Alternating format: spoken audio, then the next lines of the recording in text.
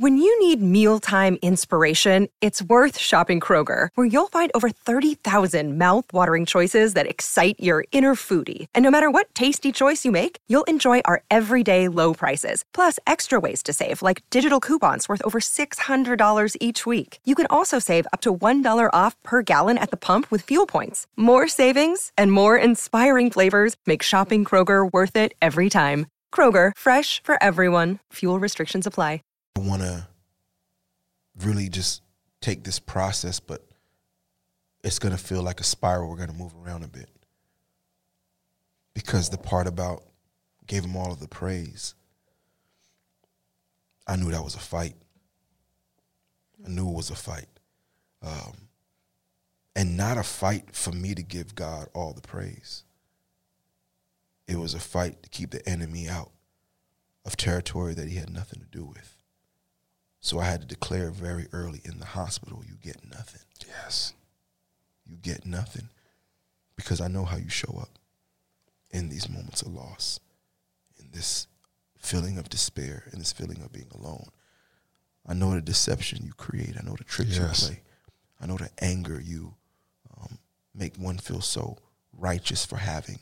And though I still learn how to have my anger, I knew how to keep the enemy out of my experience. Because I knew that you're just coming looking for something to deceive me, to take me away from serving my wife. I never imagined my journey would inspire people all over the world. Hello, my name is Nema and I'm from Zambia. So I love the Dear Future Wifey podcast. For me to see people being so real, so honest, and so true about the real situations in life. Hi, I'm Natalie from Belgium, and I would like to say thank you. I value your content because it is Christ-centered. You have set a standard in love.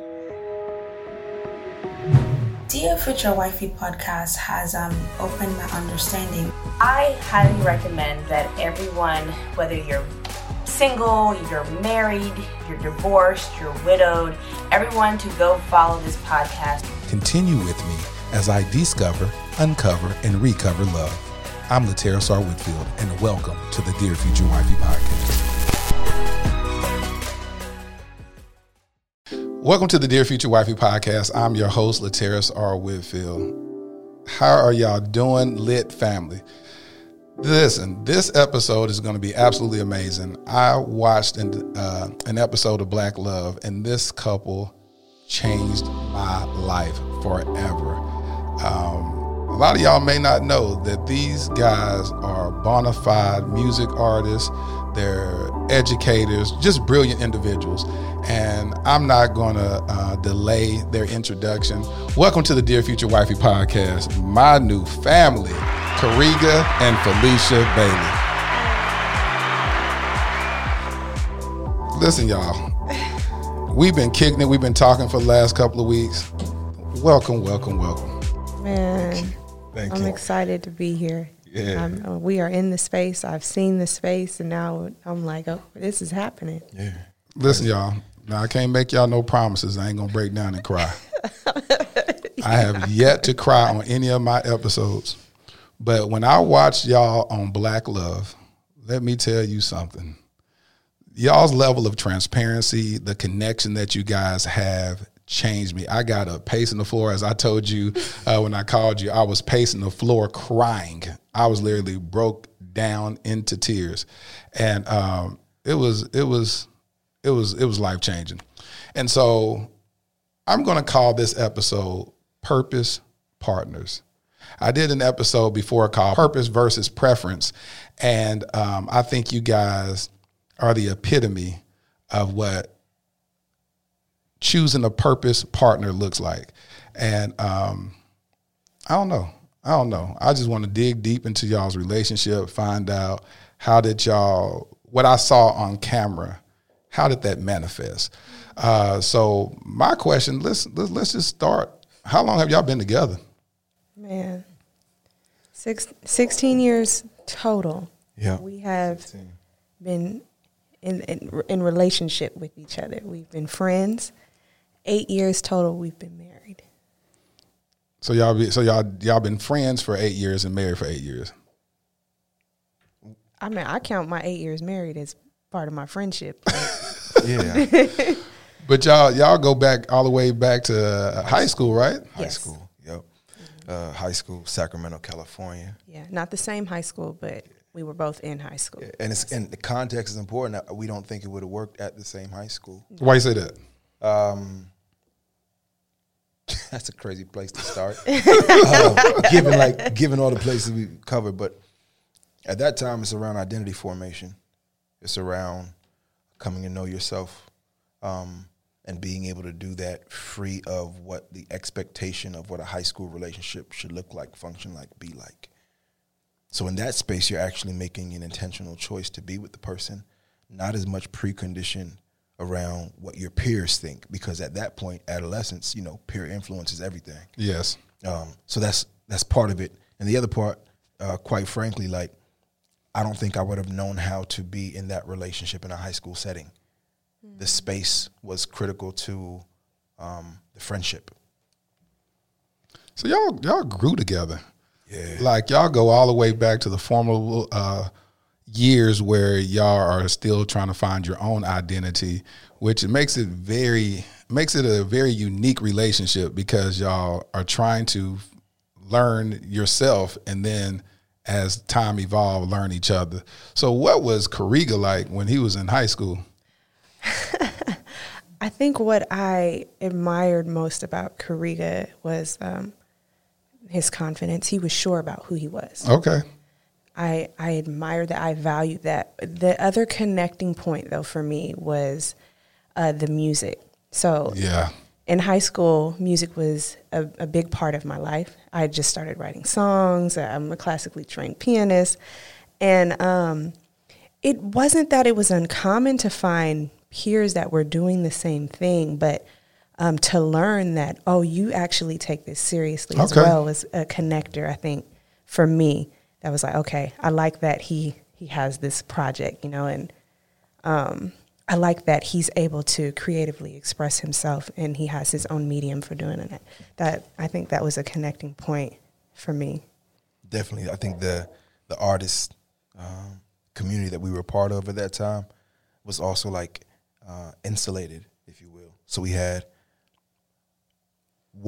more contact with each other through music, through music spaces. Like, I met her at a winter concert, right, that her district was putting on, and it was friendship and music that drew us there. But the music, I think, is like it's really like an analogy for our relationship in total, and the songs are still yet being written, and it's like it's the kind of the bed of our friendship, of our creative endeavors, of our trusting one another. Art really actually has been at the center of our bond, although it shows up in the world in different forms. See, Karega, Karega, let me tell you something. That's what used to mess me up during that episode. The way he be talking, like he sound like a Shakespeare sonnet or something. Like, what's up with that? And the music is still being created. The songs and the lyrics are still being inscribed upon my heart. This is why I'm happy I'm here. Listen, I'm happy I'm here because it's also really important for me to get to know me all the levels. Yeah. Yes. And how much this whole thing is laughable because I actually get it, right? Yeah. My attentiveness to words, I can't really describe it more than it is a deep desire of mine to be able to relay what I'm actually feeling, because feelings are so nuanced and complex. And just very clearly in the black male experience, I think they tried to tell us what we were feeling too often. So I take the time to make sure I'm being as clear as possible about what I think I'm experiencing. I really can't shake it. Well, let me tell you something. You do a phenomenal job at doing that. Like, I was sitting there just listening. I was like, and what really moved me the most is how you speak about your wife. like when I hear your words about her, it's like your words envelop her and cover her and give her security and serenity. And it's such a beautiful thing to witness, to hear a black man affirm and love on his queen. It's the most beautiful thing I've ever seen. I have never been moved by a relationship more than I've been moved by watching you guys love on each other. And as I told you on the first, after watching that episode of Black Love, definitely shout out to Cody and Tommy for the connection, because so this is how I came across y'all. Somebody tagged me on your episode, and it was like the promo video. And I had just been recording all the episodes. I was going to go binge watch it at a later date. And someone said, y'all listen to Terrace, you need to have them on your podcast. And I was like, who are they? All right, let me look. And then the next day, Cody said, hey, we're just going to post the full episode. It's the first time we ever did this, where y'all like was the whole episode. And I said, the whole episode? Okay, let me look at this. And I clicked on that video. I took a break from editing some videos, and I watched it, and it messed up. First of all, who do I send my therapy bill to? Do I send it to you, or I need to send it to him? I think Fee gonna handle all the invoices. Okay, she gonna handle the invoices. Listen, y'all, I was messed up. I cried like 3 times. I cried. Oh Jesus! First of all, if y'all haven't watched this episode of Black Love, I need y'all. I'm gonna put a link in the description, and I need y'all to watch that so we can have some context about what I'm talking about. Watch that episode; it will totally change your life. In that episode, I broke down and I cried. I cried so hard, and it wasn't so much about crying about you guys, the loss that you guys experienced. It was. I cried because the love that y'all have for one another, that I know that it was by God's design that he linked y'all together, because as I told you at lunch, there's no way that y'all could have experienced going through that with anybody else. And it's because God put a fortitude inside of both of y'all to be able to uplift each other and hold each other up. It's the most beautiful thing. It's like I saw... And I told you, I felt like I was like invading on y'all's intimate space. I said, am I watching soft porn or what is going on right now? I'm like, Felicia was having a chin all on your shoulders. She was just looking at you. She was having your hand. She was like trying to bury herself in you. Man. To bury yourself in your mate is the most amazing and beautiful thing to witness.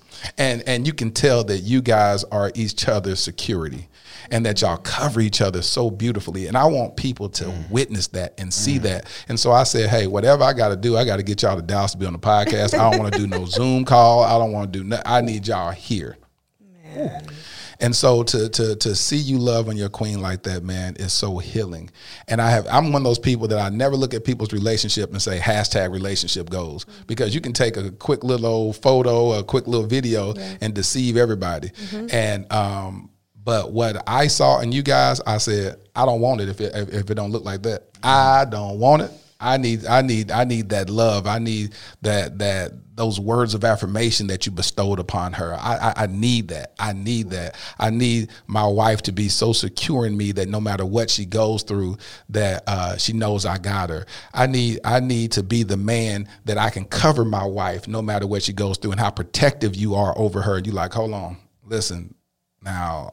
Hey, I'm getting people coming to want to speak to us about this situation, but I got to make sure that my wife is in a good space. And that's the first thing you said. You said, listen, bro, hey, we vibing. I like this, but let me go check with the missus and see where she's at. See what space she's in. And so let me ask you this. What made you, when he checked with you and told you about my desire to have you on the Dear Future Wifey podcast, what made you agree to it? Well, first, I'd say you were definitely vetted by Cody and Tommy.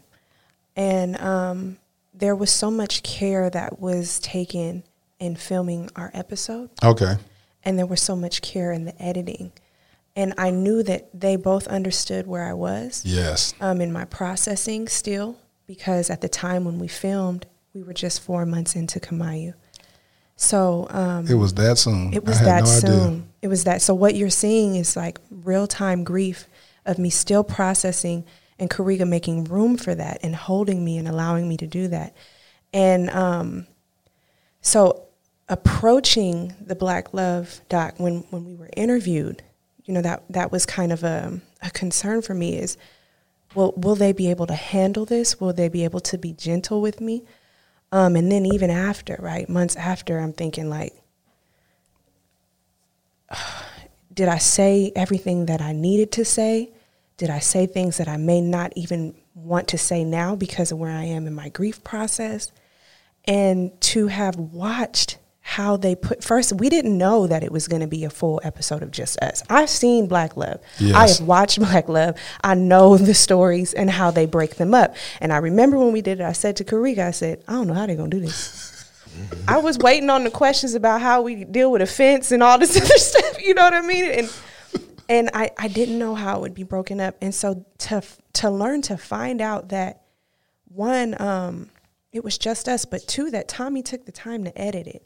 Yes. I thought that was like, that there was so much care involved. But even further, right, then it became my responsibility to do my own research, right? So I have to explore, what is this podcast about? And understanding that this is about being intentional and transparent and creating essentially reference for other couples, for other people, for other families.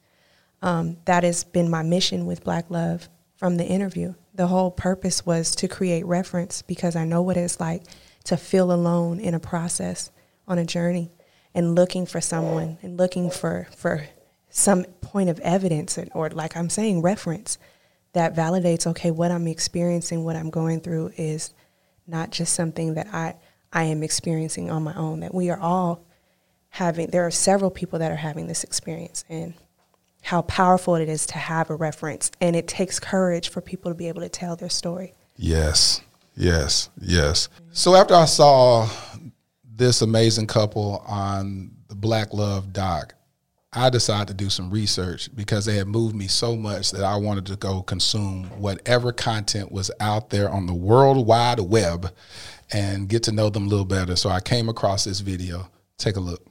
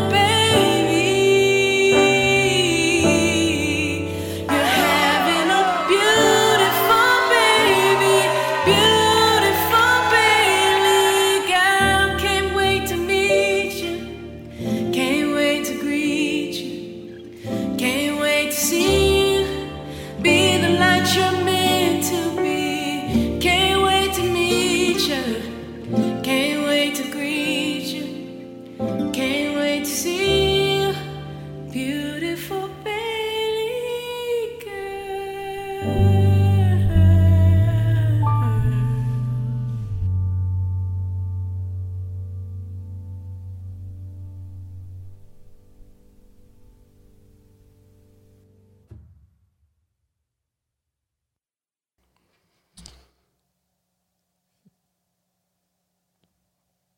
Baileys, what were y'all going through when y'all saw, that y'all were having?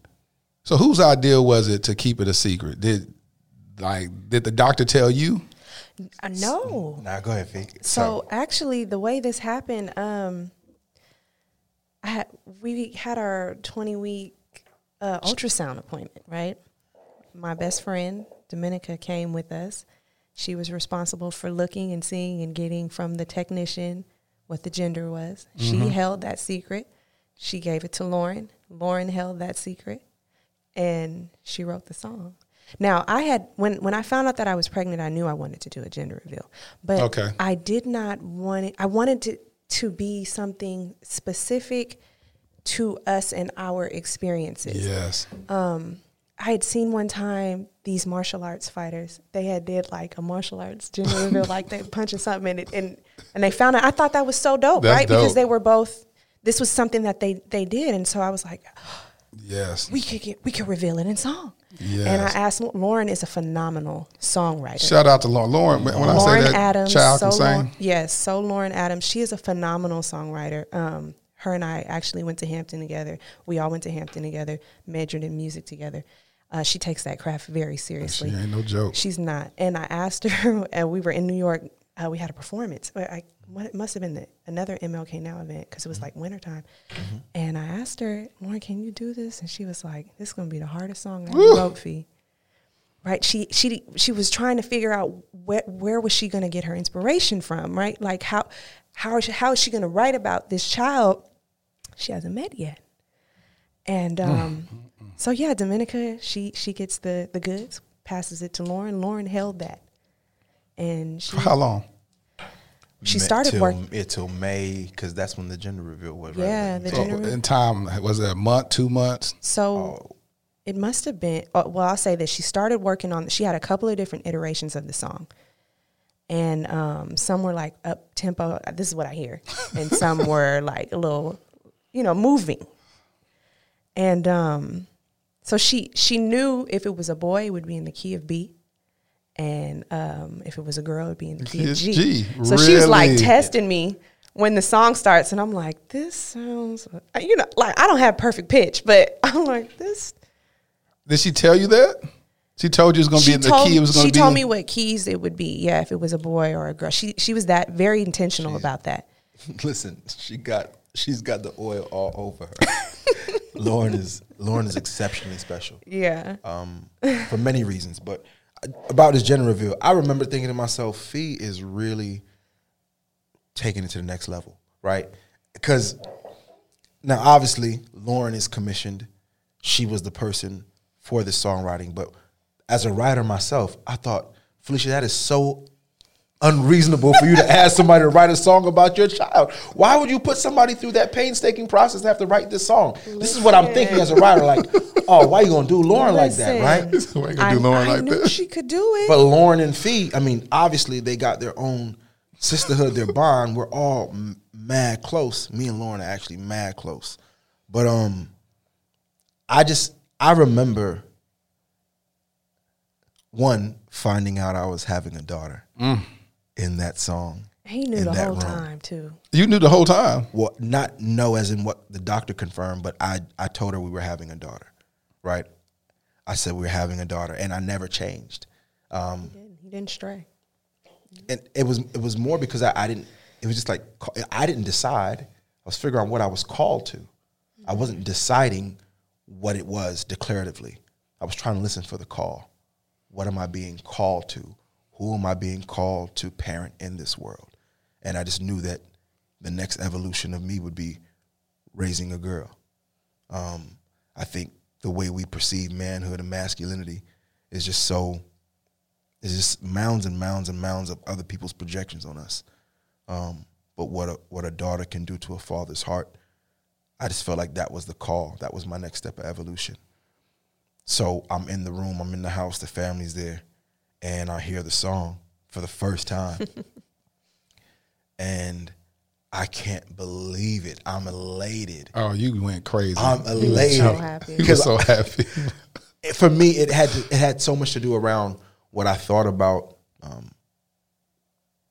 black people, black children, black leadership, but what it would mean for a black girl to grow up with these parents who love her the way we do, who teach love the way we do, but ultimately, like, who could she be with me behind her, right? If I am, and I've been in public education for years at this time, so my heart was developed through many different stages of watching young people grow. But I thought to myself, like, who will this person be if I am her father from the day she opens her eyes? So I was preparing myself for that task. And what I really believe women can do and will do in this world. Like, I had this conviction long before any gender was confirmed that I was going to raise this daughter. And I was totally excited and okay with that. Fascinatingly enough, I didn't know that I would still be raising a daughter like this. She's still doing work on me in a very mighty way. But I had no clue that this is what the call was, and not call as in ordained to be already. What I'm saying is I am still her father infinitely. I didn't know I would be her father like this. Even though my experience was different, that record did not have an empty word in it. And that was hard to sit with, but beautiful. And we practiced and taught ourselves to sit with it, to not skip it when it comes on the playlist, to have a still moment no matter what we're doing, to surrender from whatever we're doing, to be present with this experience, be present with this song. And I'm so glad we learned how to practice being present with it so that we never lost its beauty. We never lost our connection to her. We never put her separate. But it was so hard to hear that song as one could imagine. Are you able to sing that song? Are you able to sing along with it when you hear it? Man, the part that takes me is the end. When she starts saying, "Can't wait to meet you. Can't wait to see you." I used to sing that all the time when I was pregnant. Singing it now is hard. It's hard because the weight looks different. And we met her and met her differently than we thought we would. Mm-hmm. We know her and know her differently than we thought we would. So there comes this this reconciliation with the song every time it plays. Mm-hmm. How do I accept it for its truth today? How do I sit with this truth today? Because it varies from day to day. Mm-hmm. But it doesn't change. You just have to become present with it. I think of,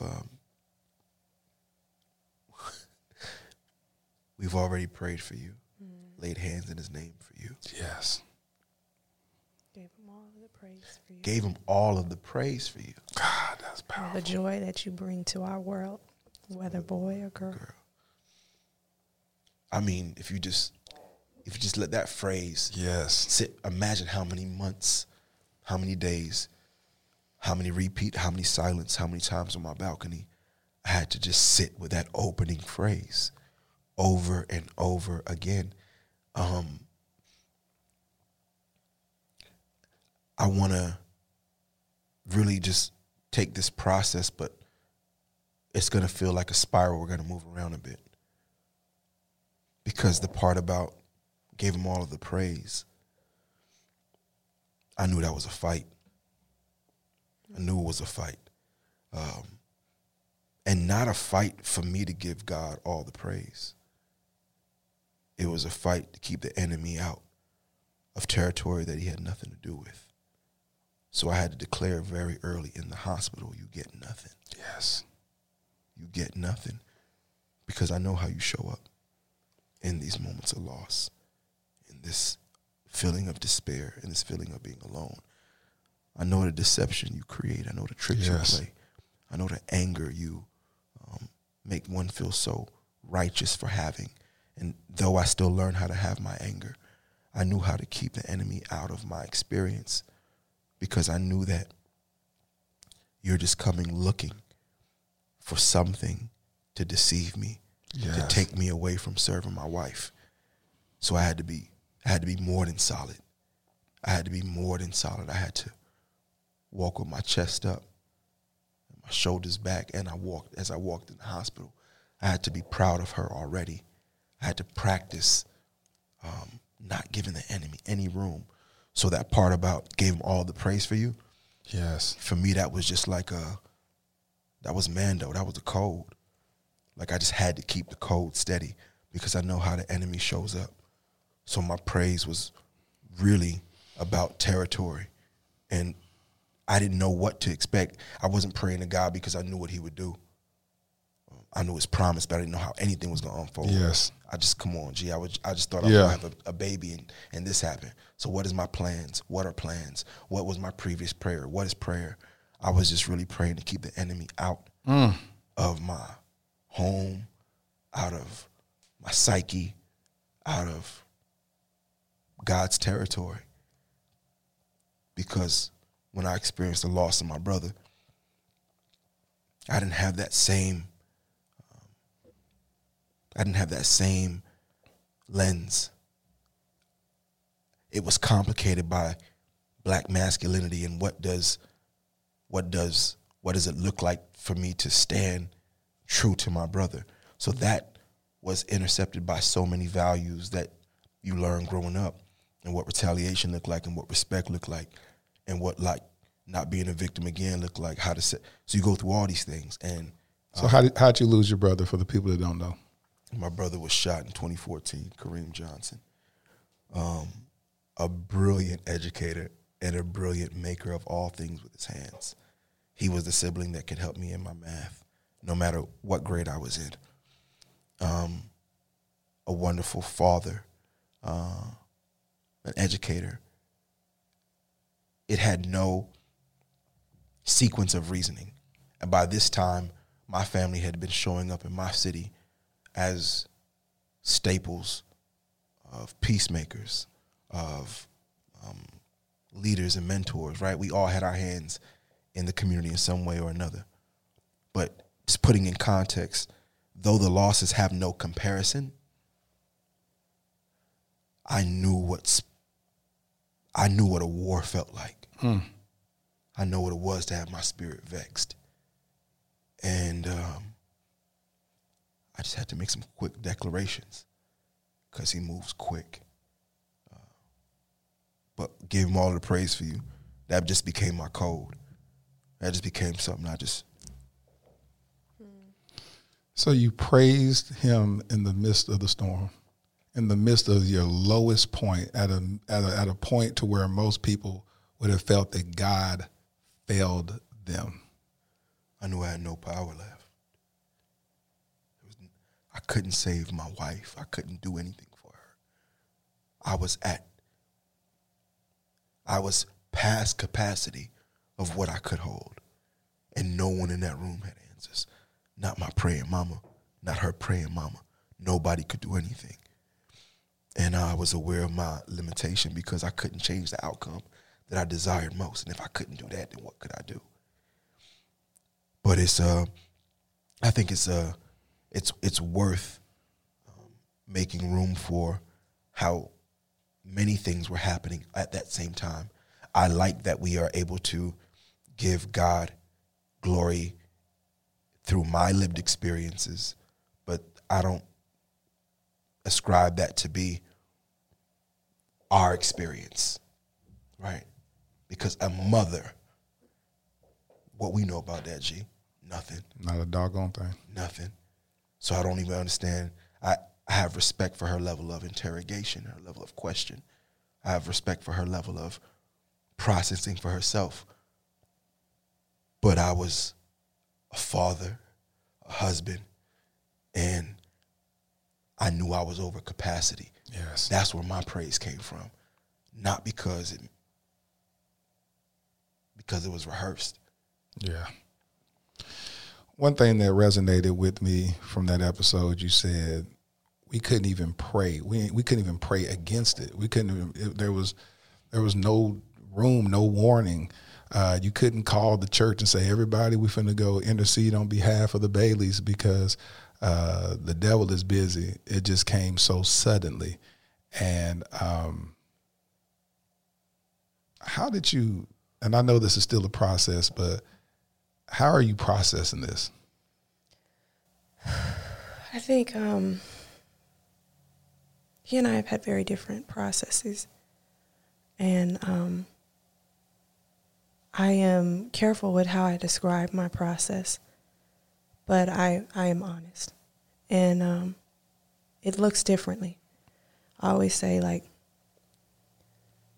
you know, I went into that room and I picked myself. I had to put myself up on the operating table. I had to work with the team. That's how fast everything was happening. And I said my last prayer in faith and confidence and trust and knowing how powerful God is, right, based on my life experiences. And to have woken up and that had been the outcome when I believed otherwise, when I asked in full faith, trusting, understanding, knowing that nothing is impossible for God. Yes. And knowing that through Scripture and believing it, right? Waking up and this being the outcome. I, at that particular time, had so many different thoughts, so many different variables crossing my mind, trying to make sense of it. One of the first things, though, I saw, like, there was prayer happening with Karega, there's prayer happening with our mothers. Because of my relationship with God, it was natural for me to fall in line with that, right? It wasn't until my pastor came and visited me that he let me know that it was okay for me to be angry. Yes. And that it was okay for me to have questions. And I was so happy to hear that. Not that I didn't know it, but hearing that from someone who's a leader in our community, he gave me permission. And it was when he said it, too. He said it in front of my entire community that was there loving on me and supporting me. Good. So everybody understood that, okay, this is, I have room here. Yes. And I've gone with that. You know, I have had moments where I've taken intentional time and written and prayed and asked, like, what is happening, right? Like, why are you allowing this to happen to me? Me? Like, I've known you since I was a child. I have prayed some impossible prayers that you have answered. Yes. I can't understand this, and I won't allow someone to try and tell me because they're trying to reconcile in their brain what this could mean because that makes them feel better. I'm not going to allow them to tell me that there is a reason behind it. I don't believe that. That's not where I am yet with this. So that's so far has been my process, that I have room to ask these questions and to hear the answers from God, not from anyone else. I'm going to get my answer. Pastor Mike coming in at that time to give that type of declaration, to remind us what God can hold. I remember him specifically saying God can hold the unresolved. And he said God would not be intimidated by Felicia's questions. That gave me some level of solace because it gave me permission to let her have her space, her inquiry. But I had a totally different assignment. I had to fasten to his voice. I had to lean into it. I had to look for it because my responsibility was different than hers. She gave birth her body is in rest. I am the first servant leader. What am I using to call me in this time? My heart is broken. I'm looking at my friend, my wife. I know how strong she is. My heart is broken seeing her like this. And I have the first responsibility. Our mothers are present, but that's my responsibility first. So I had to cling on to something to find my grounding, to find my assignment. And Pastor Mike coming in at that time was so pivotal because it gave me a new operational lens by which I could see God, that he could hold the unresolved, that he can be God to what Felicia's specific requests are, and he can be God onto me all at the same time, and that my role as a husband was not to inform her of her God. How could I? That's hers. Yes. She has her own relationship. Otherwise, I wouldn't have married her. If she didn't have her own relationship with God, if I was having to feed this relationship and lead this relationship, I wouldn't have married her. So I knew that she had her own relationship, as evidenced by her own prayers, as evidenced by the prayers she's prayed over me. Yes. So I'm like, all right, I don't know what this crossroad is, but God, I need you to be God for all of us right now. But I had to learn how to be close to her and then finally have the safe space to voice, like, babe, I think I need to go for a run or I need to exercise, but I don't know how to say this to you because I'm your helpmate and I'm not leaving this job. But, when we go to therapy, I hear her say things uninterrupted. She hears me say things uninterrupted. And we're learning more about each other because the flow of our relationship, our conversation, though we enjoy talking to each other and deeply enjoy conversation, we have a rhythm. And sometimes we might cut each other off because we enjoy the conversation that much. Yeah. So therapy became a place that we got to do deep listening to each other. And of course, Felicia wanted me to feel fulfilled and didn't want me to feel like I was bedridden. But what would it look like? What is the compromise? How do I meet my needs and make sure that I'm meeting your needs first? So this all happens through therapy, not through church. Learning to meet each other's needs like that and hear each other, that's not happening on Sunday service. So we needed another space to practice love, to practice and unpack the word of God in a way that is real to us. Our church connected us to therapy.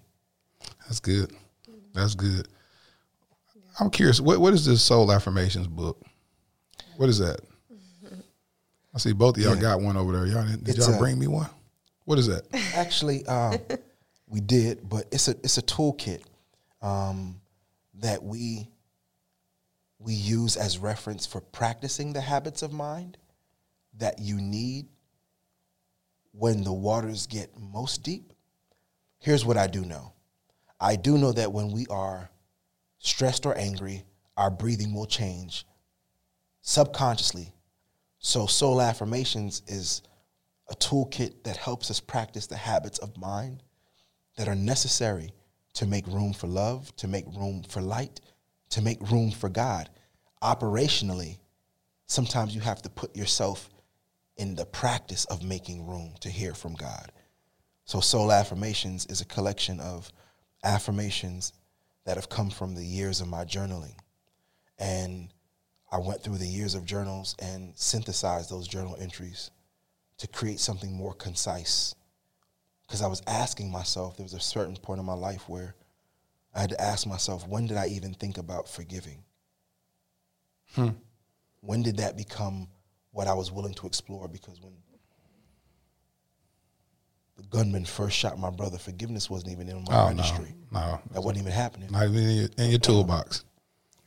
But I want to know, what was that shift? When did I start thinking about it? So I went back to my journal to see if there was anything there. What was happening in my psyche when my thinking started to change? Because I remember what my first thoughts were. And I didn't realize they were changing.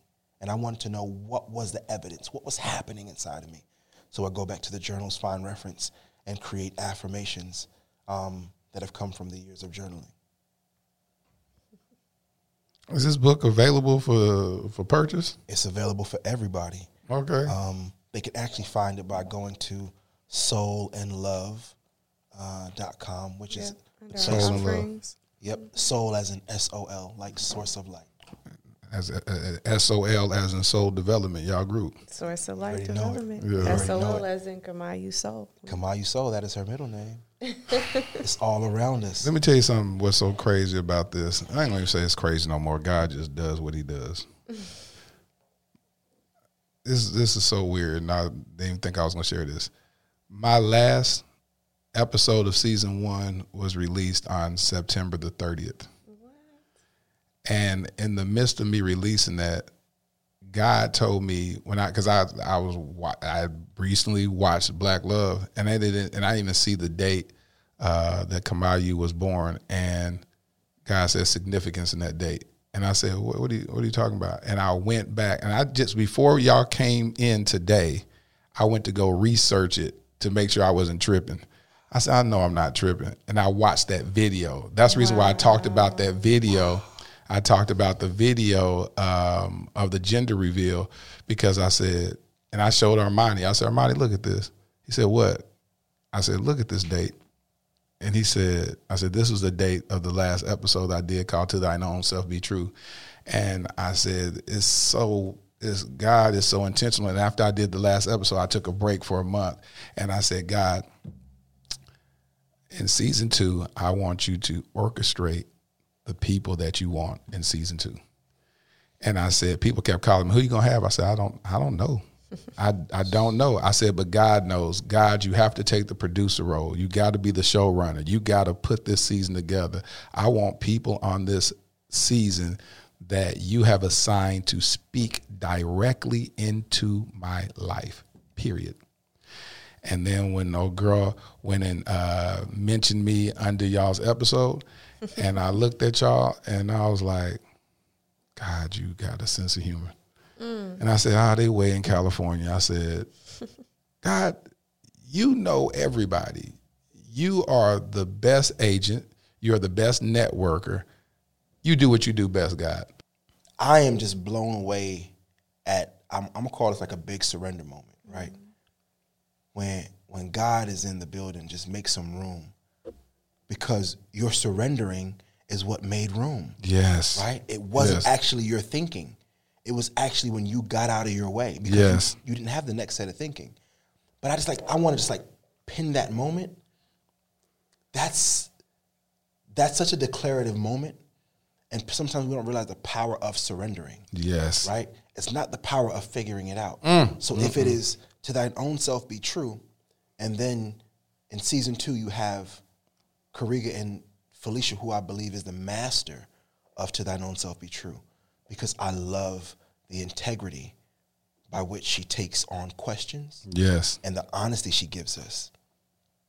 And this was actually brought out, her ability to do that was actually brought out to my observation by a good friend of ours, Monty Draper, who has been helping me just remember the courage of my story and remember that I'm an artist. But it was so profound because he would just visit me. There wouldn't be a request. He wasn't asking me for anything. He was just checking on me and making sure I remembered all my tools. This was profound because at this point, I felt like my jaws were clenched and my fists were clenched, and I wasn't at a tug of war with God. There was just nothing to say.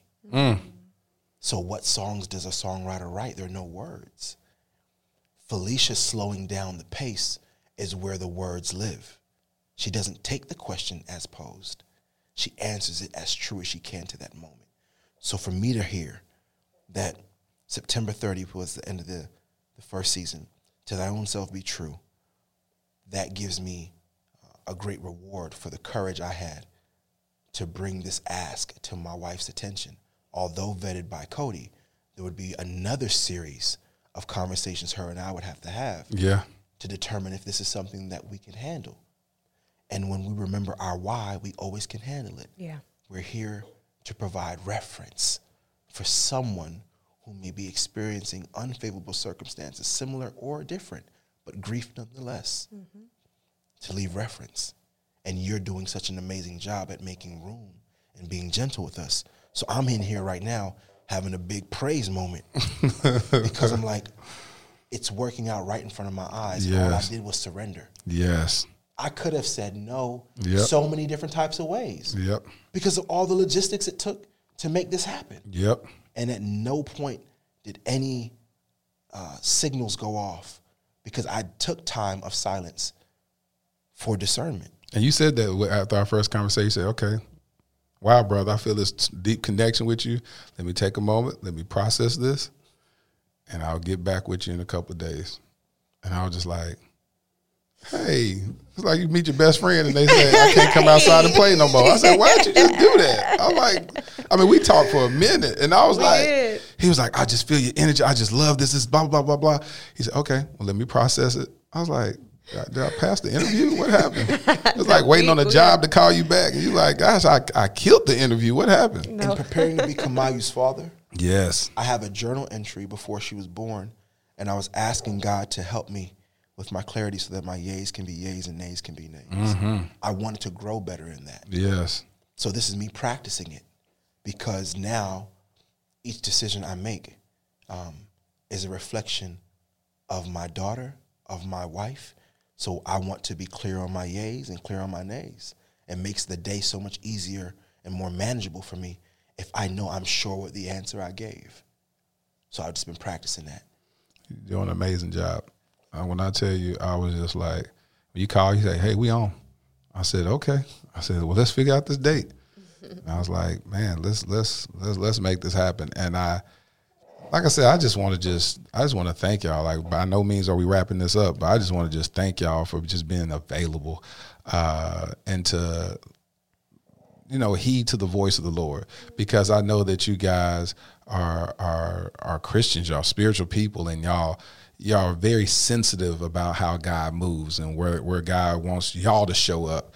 Because I know him. Yes. I'm not listening to nobody else. Exactly. And it's so dope to meet people that are purposeful in their pursuits and purposeful in their allowing the space for God to show up and show out. Because we can block God out of any situation. We can outthink him. We can outmaneuver him. We can be like, oh, no, it's just not going to happen. We can be stubborn and just be so like. So fascinating when we use the mind he gave us to think we're going to be witty. Outwit him. The whole mind, your whole mainframe, your download, your new thoughts, the quick one, the one you just got, you're not faster. Not faster. And this idea of purpose, I'm going to make very clear that I am not stating that I understand the purpose and what has taken place with my daughter's birth and transition and double transition. But I am understanding the purpose about every lived experience I had up until this one that gives me clarity and responsibility to stand in this space and make sure that I'm making room for love that is grief. Because I've known grief so many ways. Yeah. And no one was calling it love. And I've seen mothers grieve in so many ways. And people weren't being gentle enough with them. So I said, okay, God, if you give me, you've given me the skills and the ability already, what is my responsibility? But I knew that it would take this black man, this version of masculinity, to carve a line and say, nah, our next evolution is radical gentleness. Radical gentleness. That's it. What's left for a black man to be? Radical gentleness. We've been strong, and I've seen strength fail. Fought hard, I've seen hard fail. We've been stubborn, we've been providers, we've been laborers, we've been everything. And I know that we have, if my Father God has been this gentle with me, then how do I begin to introduce this into the fold of what I think black manhood is? So this is very clear for me. The mothers who lose 16-year-old sons, 17-year-old sons, 21-year-old sons, 25-year-old sons, or 34-year-old sons. My brother was 34 when he was taken from us in this realm. I've seen the public not know how to be gentle to those mothers because we begin to believe at some level that they were responsible in some way for their demise.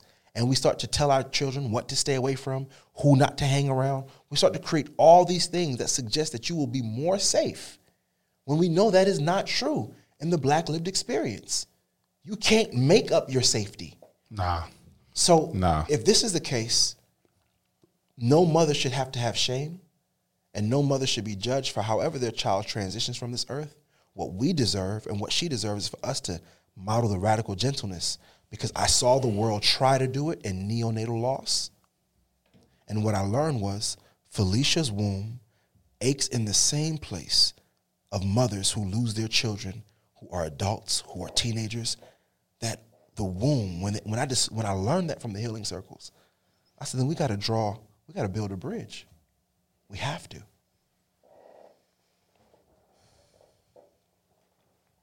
Radical gentleness. That is such a beautiful, beautiful juxtaposition of words to say radical gentleness. That's beautiful. Put that on a t-shirt. Sure. Put that on a t-shirt. That is absolutely, absolutely beautiful. I don't know. I'm just sitting there just chewing on it.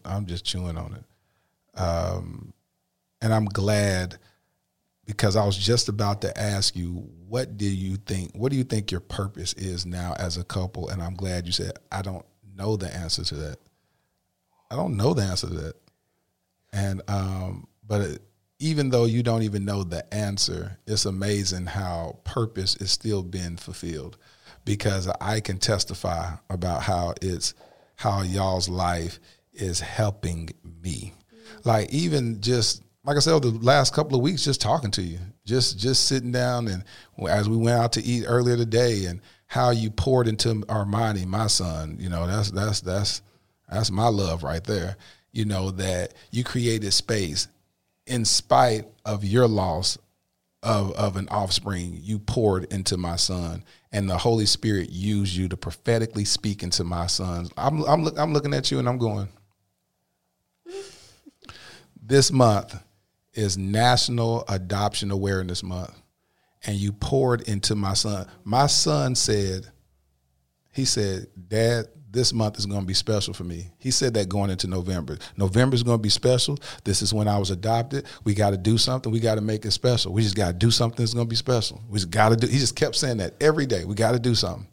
Right, Armani? You just keep saying it got to be something special, huh?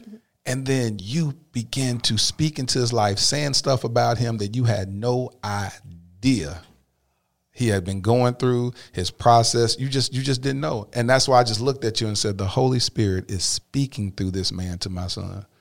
And I need him to see Black men affirm him. I need him to see Black men tell him who he is, because I can tell him all day. But when a total stranger comes and confirms everything that I've been telling him, he's like, okay. Because he used to say it to me. He said, God don't speak to me. And I just laugh at him every time he says that. And then God will bring somebody to speak to him. And I don't even say nothing. And then he'll be like, see, God be speaking to you. God be speaking to you, Daddy, but God don't speak to me. And then you show up and speak to him. And so what we have to understand is that God uses people to speak to us a lot of times, that God can bring a total stranger to come speak into your life that can change the trajectory of your life. And oftentimes we say God isn't speaking, and God said, my sheep will recognize my voice. Why don't you recognizing that?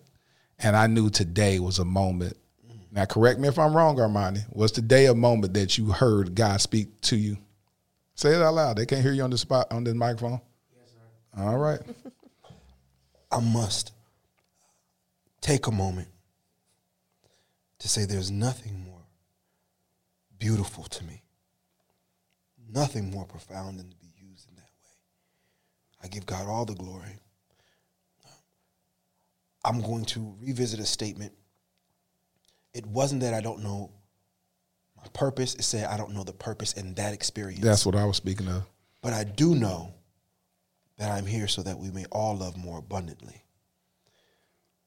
The rooms that I've sat in, the places that I've observed, in which I watch society make a hierarchy on who deserved love and who didn't. See, there's an indictment on our society. and on its practice of love and who they tell us is deserving of it and the changes somebody must make in order to be deserving of it. I don't believe that at all. Yes. So to be your guest and to be having a very adult conversation in the presence of I know who has next, it would be lazy of me to not turn and pour in the direction of who's going to be carrying this much longer than you or I. Yes. Yes. So the way I read a room, he's of one of the highest importance to me. Yes. Beyond my own needs. Yes. That is us. What does he need? What does he deserve to hear today? Yes. And if I know anything about what it means to be black in these lived circumstances, what might not you have heard today? And we have to practice the habits of mind to say those things. Yeah. So Armani, for me, he was just, emanating power from his silent position. Yes. In our seating arrangement. Yep, sitting at the restaurant. And it just begged of me to acknowledge him. I'm just so glad that I can wake up, say a prayer, and fasten my ear to God for the day. Because he didn't speak right away. I was loud, right? I know when I'm loud. But I'm fastening my ear because I know that's my mark. That's what I'm aiming for. I'm not aiming for anyone else's control and agenda of my day so that we may all love more abundantly. So if Kamayu would come and shape my heart and make more room in it. She made room. She shifted so many things. You'll hear me say, we are taking inventory of the things that are occupying love's territory. And we're praying for the courage and discipline to let those things go. I mean that. My grief was so heavy, all I had room for was love. Thank you, Holy Spirit. Listen, God has given you an Abraham anointing that you will father kids that didn't even come from your loins. That God has given you a dispensation and an anointing, and that's why your life has been what it's been. And you can just, thank you, Holy Spirit, that you can just pour into my son like you did. That's not the first time you've done stuff like that. It's people that lives that you have touched and lives that you have changed, people that you have impacted. And God is giving you an anointing to draw these young kings to you. And Kamayu Soul is still, and that's why I love to hear you say that that's still your child. You know, and the beauty of that is that you've been doing the groundwork, and I know that was a big blow to you because of the fact you like, okay, I'm helping these other kids, I'm helping raise other people's kids or whatever.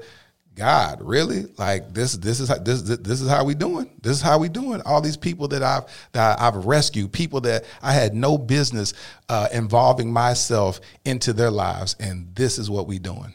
And this is what we're doing. And I come to let you know that was not in vain, that God is going to bless you abundantly above all that you could ever ask or think. God is going to release something into y'all's lives that I'm telling you, as sure as I sit here on this podcast right now, he's about to release something in your life that y'all are going to get it. It's going to be that aha moment. That aha moment is going to come. The aha moment that you're looking for is going to come. And you're going to look back and go, I get it. I get it. And I see it all over y'all. And that's one of the main reasons why I said it's something about them. I don't know what it is. I just don't know what it is. But God has given me a privilege to be able to sit with you guys before it happens. Before it happens and before y'all get so out of touch, because God is about to take y'all through the stratosphere, like freaking superstars. And I get the privilege to be able to sit with y'all right now. And I take it as an honor. I take it as an honor that God has graced me enough to be able to be present in y'all, just be in y'all's presence right now, because God's about to release something.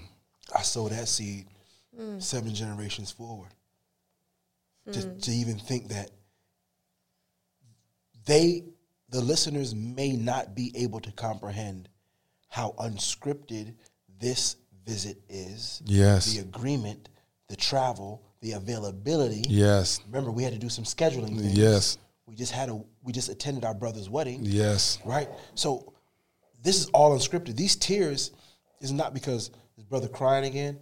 If y'all understand what he's able to lay out in words, and me knowing God the way I do, it's a privilege to cry these tears. Yes, it is. On behalf of what the Father is doing. Yes, it is. In my being. Yes, it is. I cried other tears before. You get what I'm saying? Yes. I cried tears at funerals. Those tears ain't the same as these tears. No.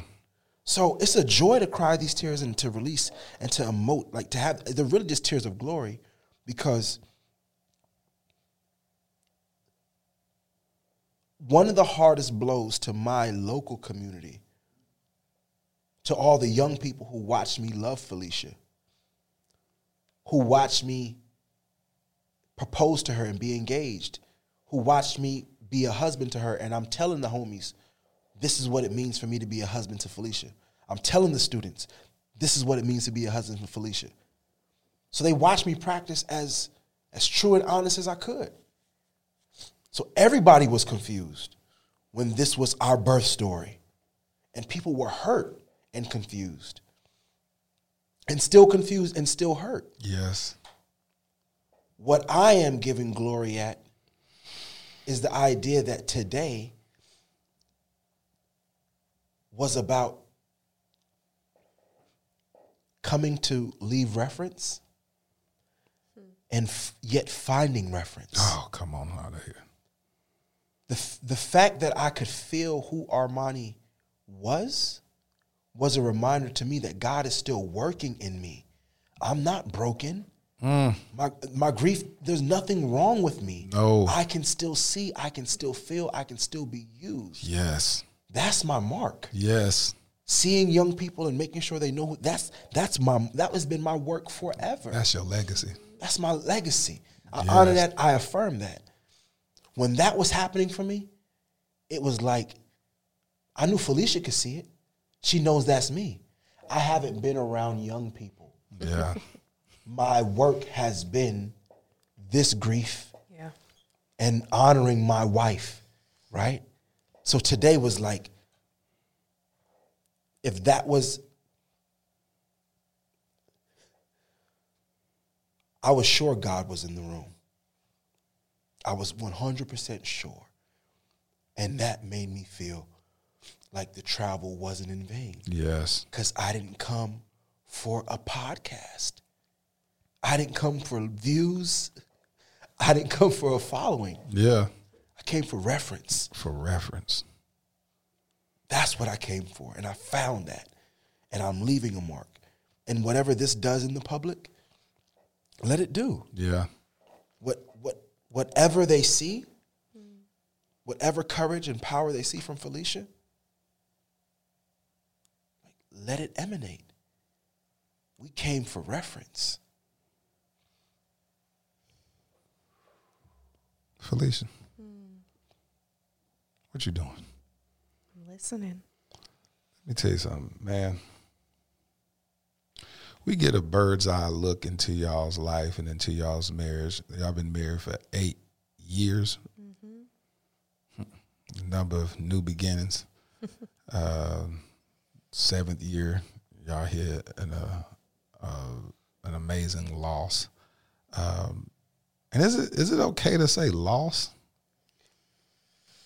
It's I appreciate that question, right? We've been naming it as a double transition. And I heard him say that earlier. Yeah, we've been naming it as a double transition. She certainly doesn't feel lost from me. I think what happens is when we're trying to communicate what we are experiencing, we might use words that we think that another person may understand. It's kind of an agreed vocabulary, if you will. But this past year has allowed me, Karega as well, has made room for us to do our own naming. And love it. We've been able to name this as a double transition. She transitioned in because she was here, and she transitioned out. And what we also understand is to be absent from the body is to be present with the Lord. And your spirit is eternal. Another thing we were able to name is we're infinitely her parents. Yes. That took some time to understand. When experiencing a loss like this, you are trying to reframe your identity. I had this idea of who I was going to be. And I learned that, I am still the person who I was before, but I am her and more. And being okay with that, accepting that, walking into that, affirming that, this identity as an angel parent, being able to name that. And you have to excuse me as I'm still processing now and trying to define this further, but I recognize that I was Kamayu's parent before she got here. Yes. I was her mother before she got here. I was her mother when she was here, and I'm still her mother now. Oh, I'm infinitely her mother. Infinitely. She's never away from me. She will always be present, and you can always bring her up. Because she's always here. She's always here. She's always with us. She's with me. The law, sorry. No, please. Always with us. Always. The reason why I give permission for the loss, like she said, the agreed upon language. But what we were able to find out was that the loss is the moments you thought you had. So you lose those moments. And when you lose those moments, you can lose reference for a minute because you don't actually know what your phase is now, right? Yeah. I went from practicing hooking up a car seat to having to pick out an urn. So whether it's a loss or whether you feel lost, you don't have reference for who you are in that moment. I was supposed to be pushing my wife out or walking with her and the baby. I walked out with a box of my baby's belongings. Well, you said that, man. So this is loss, but what we did not lose was Kamayu. So I give room to talk about the loss because you lose moments, you lose the configuration of what you thought your identity would be. Yeah. You lose what you thought your plans would be. So then sometimes you can also lose hope because you don't see a way. But being Kamayu's parents infinitely means, I will learn how to be her parent differently in month 1 than it is in month 6. Mm-hmm. And it's very similar to what I've learned that parents experience when their children grow and they're here. Yeah. Every day is different. Isn't that what they say? Yeah. Well, so too is it the same for angel parents. When did y'all transition after to get back into the music? You sent me some music that was so fire. And I was like, I had no idea that y'all go hard like that. I said, listen, y'all the West Coast Tobe a week way. And I just, I said, look at this. I said, y'all are so freaking dope. Like, when did y'all get back into the music? Wow. This is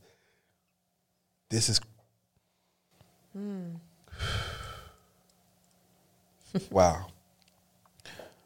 It started with Pastor Mike McBride hit me.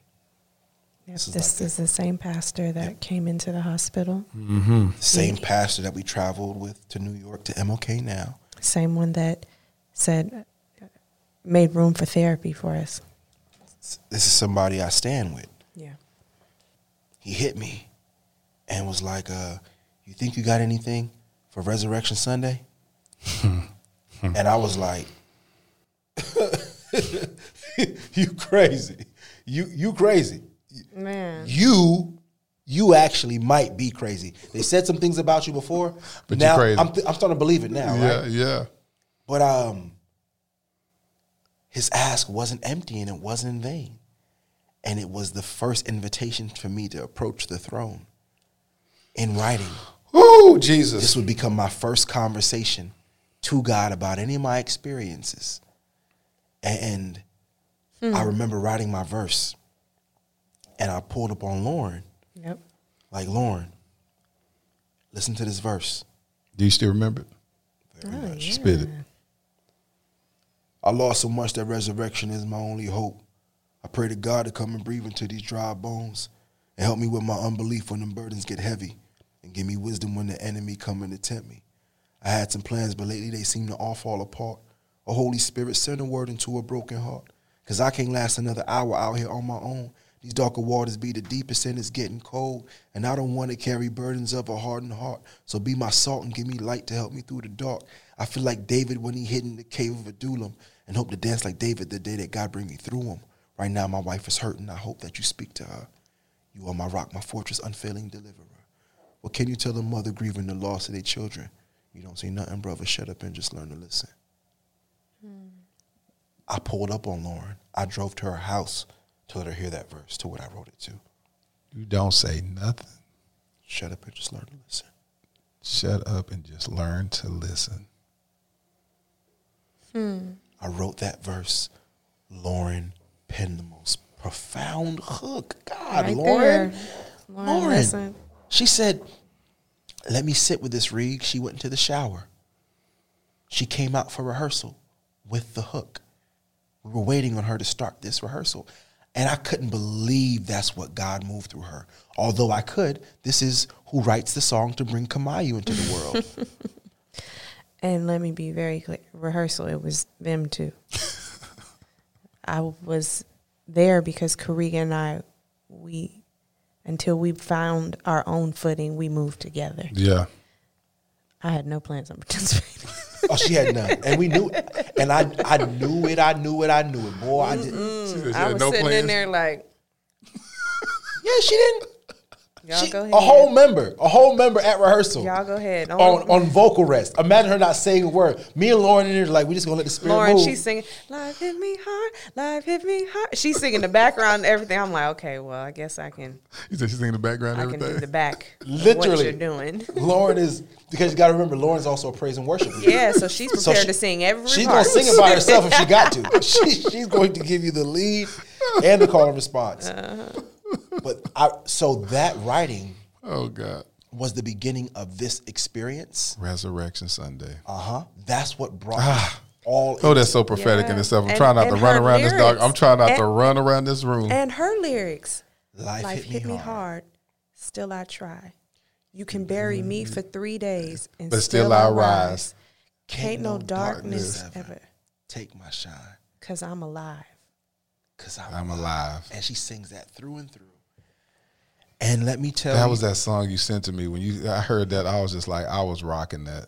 That was so powerful. I could and you not- repeat the verse again. That's it. That's it. That was, as a songwriter, that was the first time I knew that is all that needs to be said. Visit it again, right? It was a declarative moment for me because for so long as an MC, you are conditioned to meet industry standards. Yes. People want another verse. They want to know what you can do. And I said, you don't get to rush this one. Revisit. And let's go back into this. Because I went to some rooms to write that. You don't hear it the first time around. Man, listen, I am so full of just listening to y'all. I can just listen to y'all all day.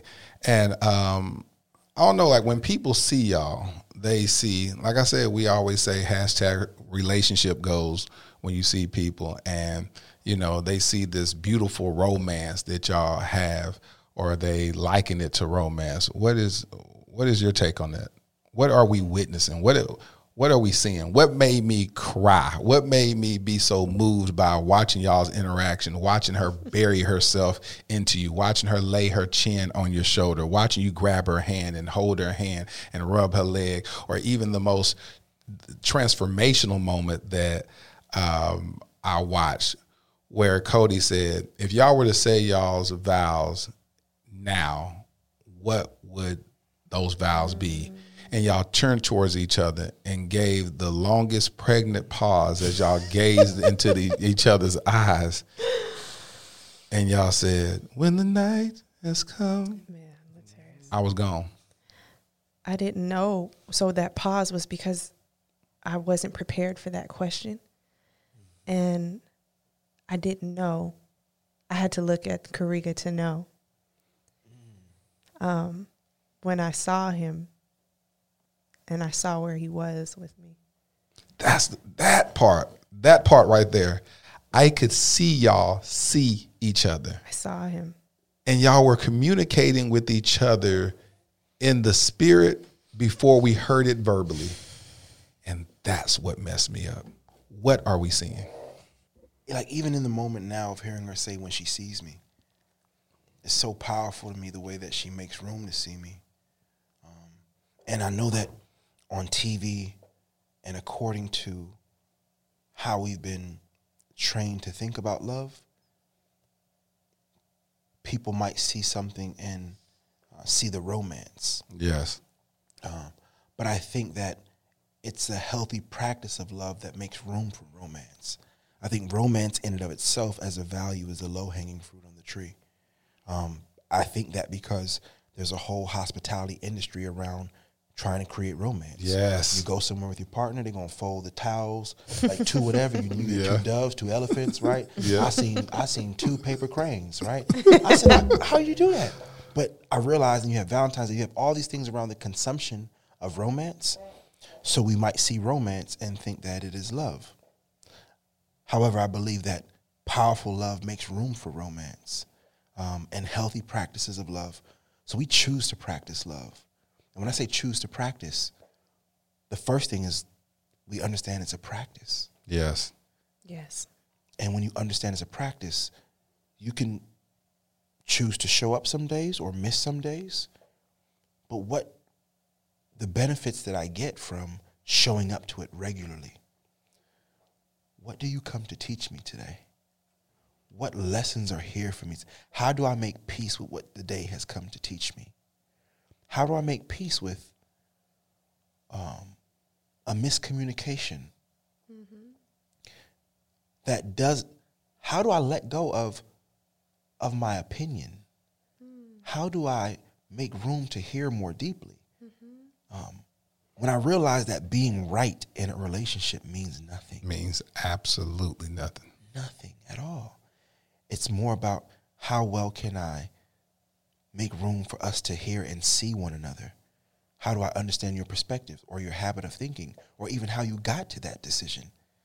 That's far more valuable to me than what you did and how I feel about it. Now that's the open part. The practice of love goes even deeper when you have to look at like realizing that difference doesn't mean deficit. Right? So important. Say that one more time tell for the them people too. in the back of the room. They need to hear that one. Difference. It doesn't mean deficit. Doesn't mean deficit. In fact, difference is Gosh, that's good. one of the strengths.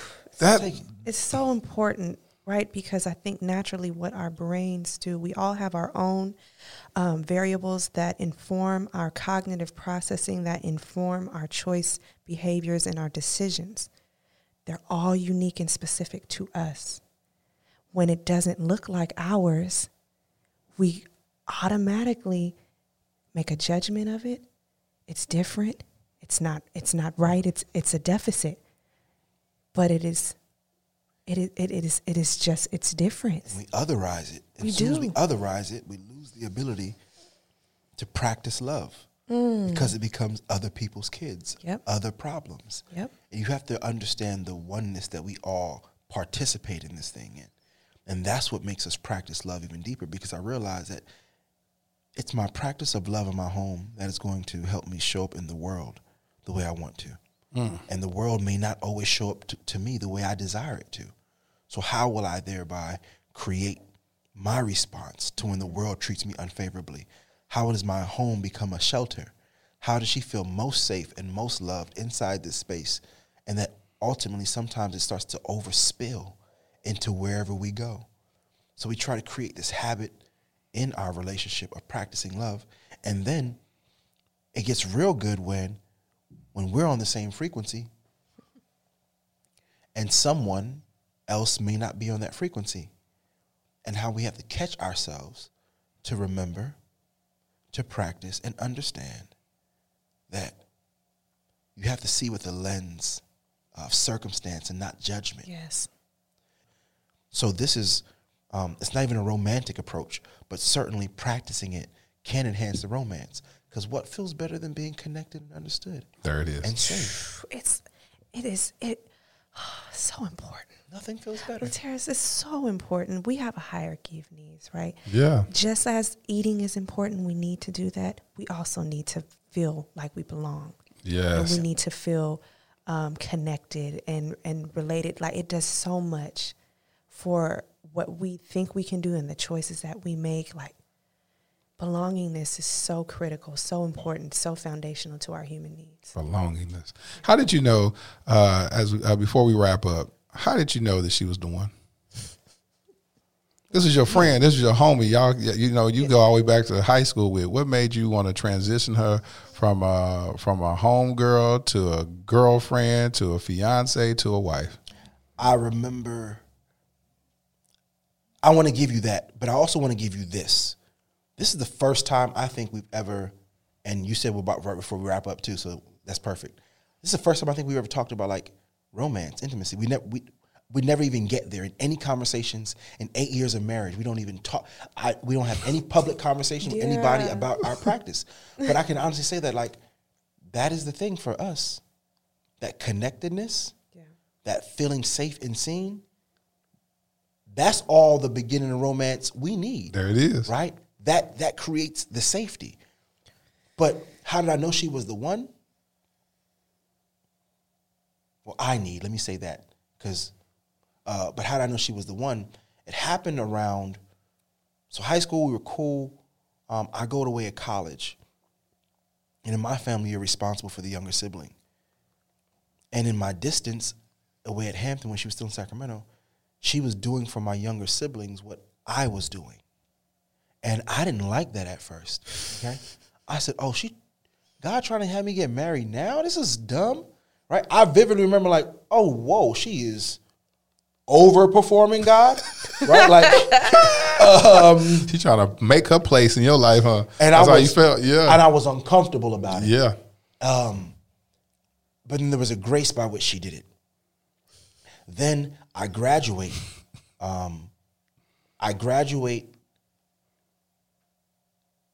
Undergrad, and I go to DC to go teach. And our relationship still worked. It was enjoying and satisfying. It wasn't hard. And let's just also name at that time I'm 20-something in DC. Let's name this also like Obama's DC. Yeah. Right? Mm-hmm. So it just felt different to be a black man. Yeah. But at no point was the relationship hard. What happened was after grad school, after I finished my master's in special education, I was pursuing an ed leadership degree. And I thought I was interested in pursuing that ed leadership degree at Harvard. And I realized that our whole relationship has never been about blocking each other off. We've actually fanned each other's fire. Go get the opportunity you desire. Yeah. And she encouraged me to go get that opportunity. She said, because I know who you are and I know what you need to do. I don't know what it will mean for this union to have to do another round of distance. And I didn't choose her over the program. Right. That year, I was not admitted to that program. I was admitted to another cohort. It wasn't the one for me, and it was very clear for me now that there's nowhere else I need to go develop myself. I can do this next round of development in this marriage. Because I was going to chase another career. I was going to chase another degree, which is another round of development. There has been no more profound development in my life than in this marriage. Nothing. How did you know that he was the one? At what point? I have to be honest and say when I first saw Karega walk into the room at that winter concert in high school. When I saw him walk, I remember what he was wearing because it was like this suede, what was it, babe? Like the little suede checker jump.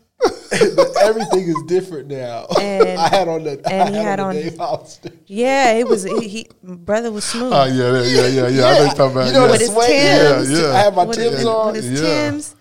That wasn't what made was an indicator for me. I do remember what he was wearing. I don't know why, but when I saw him walk down, this was kind of like the theater slant. Yeah, I just felt like I would know him for a long time. I didn't know in what capacity. It wasn't in like a romantic sense either. It was just like, I just feel like I'm going to know you, or I know you. And that's always been something that's been in the back of my mind. And you were what? How old? 16? I was 16. I was 17. Yeah. And I don't know if that was like an indicator. That's a huge indicator. Yeah, it was. I always call that the before place. It's like your spirit has already been out and it comes back and just give you this little, it's not even a deja vu moment. I think it's a confirmation moment in your spirit. And you're like, okay. And I wasn't looking for it. It wasn't like I was looking for a husband at that time. And as time went on, and I learned now we're both going to Hampton. I said this to you earlier. I was like, oh, are we doing this? Is this happening? Or like, are we having, is our relationship going to continue? Like, because that wasn't the expectation. And same when we were transitioning into DC, he went first, right? And he had a placement in, was it in New Orleans, or how did that work? Yeah, I was actually first supposed to be in New Orleans. Yeah. My first teaching assignment was in New Orleans. And I liked the idea of New Orleans, but I actually told the teaching corps, this was Teach for America at the time, I said, what's also critically important to me is my identity as an artist. I write. Yeah. I need to be teaching in a city that values writers. Yeah. Yeah. So was there any pressure at any point? Like, listen, we've been dating each other for 8 years. You need to marry me. No. Girl, y'all been together too long. When are you going to ask you to marry you? No. Because, see, our relationship was just always that cool, right? It was actually, it was cool. It was fun to be around. It was fun to be in. But we also did a good job at making room for our collective friends. Yeah. So when you're from Cali and you're on the East Coast, because we grew up in the same city and grew up together, so we knew how to make space for others, right? Yeah. So we had mutual friends, and there was no rush and there was no clock. I did know what happened for me as a man, though. I started to watch the behavior of other men who were addicted to the status that their career brings, and especially in a place as status-driven, as status noted as DC. And I saw brothers like start to convince themselves that they can do what they wanted to do, right? And they can have who they wanted to have. And I actually knew that this wasn't my philosophy. I was concerned what would happen if I get more leadership as a man. How was that going to impact my decision-making if I wasn't close to the woman I loved? I knew who I loved, but I wasn't sure how power would influence that.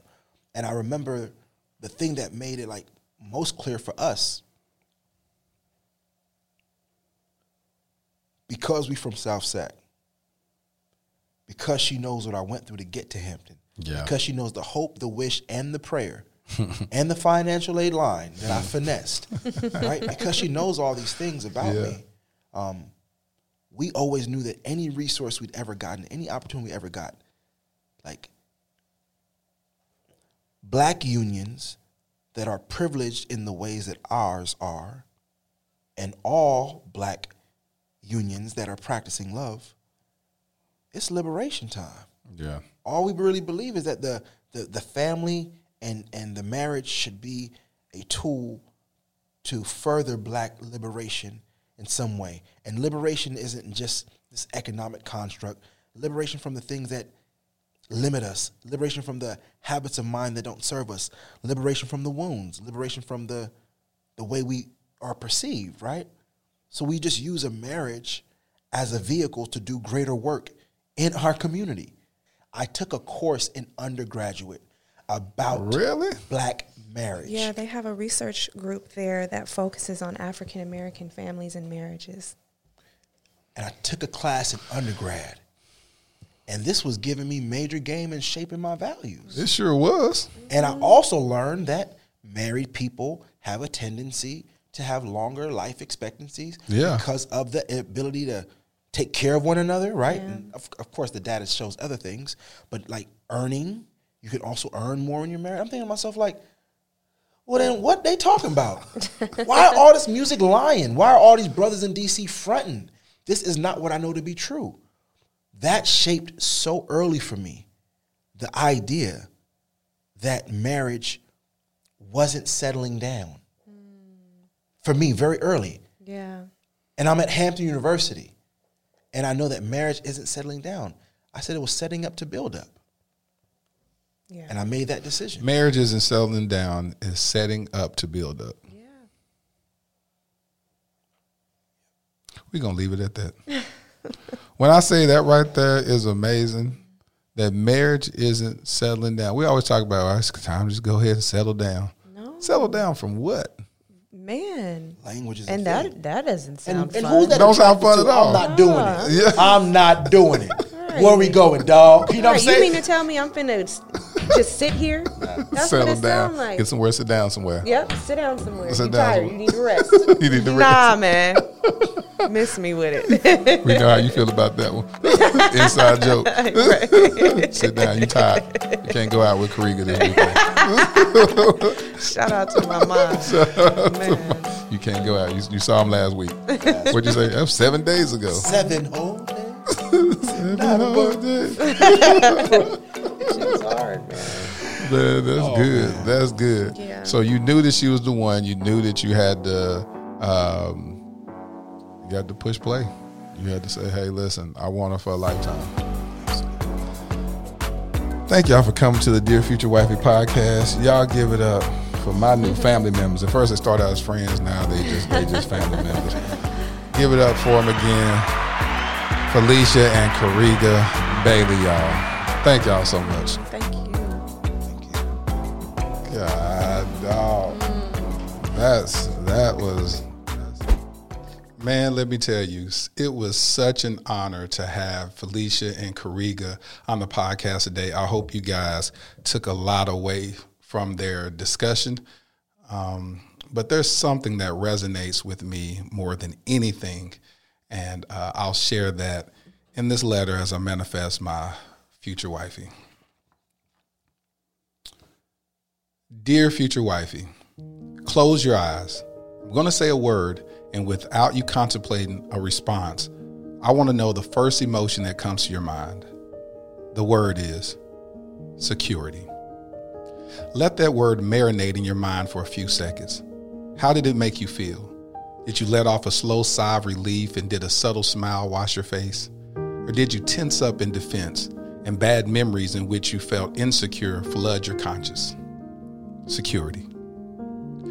Baby, you don't simply want it. It's a requirement. You need it. Like the air in your lungs, it's a necessity.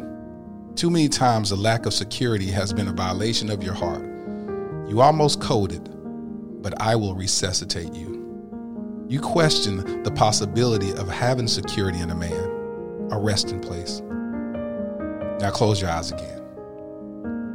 We're married. Exhale and embrace the security I bring to you. Bury yourself in me. Losses are evident. Unfortunately, we will experience the loss of loved ones. Disappointments will arise. Now open your eyes. I'm still here. And I'll always be still here. You won't lose me. Your future hubby. Thank you for listening to the Dear Future Wifey podcast. Remember, be lit.